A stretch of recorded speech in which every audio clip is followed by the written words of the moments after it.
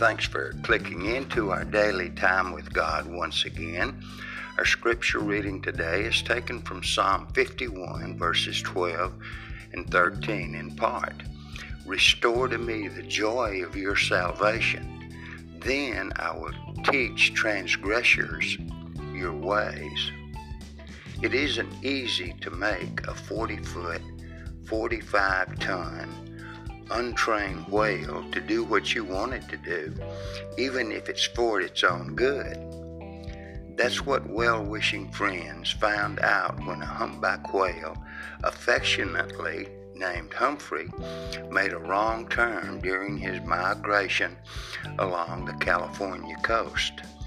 The wayward mammal became a national celebrity when he turned into San Francisco Bay, swam under the Golden Gate Bridge, and managed to navigate 70 miles upriver.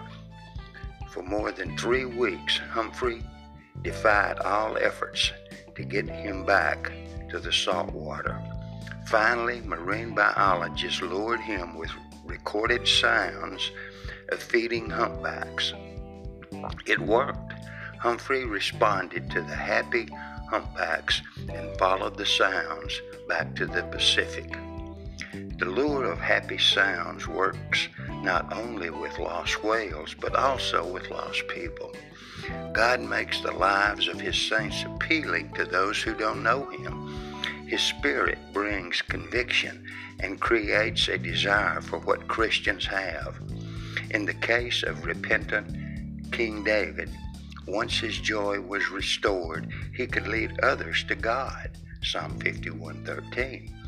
And in the New Testament, we read that a Christian wife can draw back her unsaved husband to the Lord by the power of a gentle and quiet spirit, 1 Peter 3:1-6.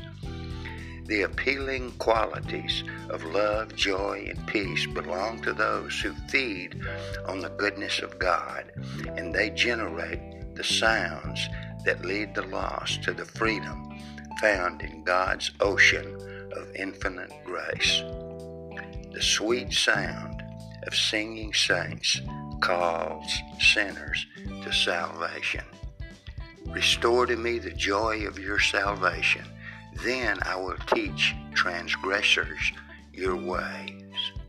Psalm 51:12 and 13 in part. Thanks for listening to our daily time with God. Be edified and blessed as you rejoice in this day that God has once again given you.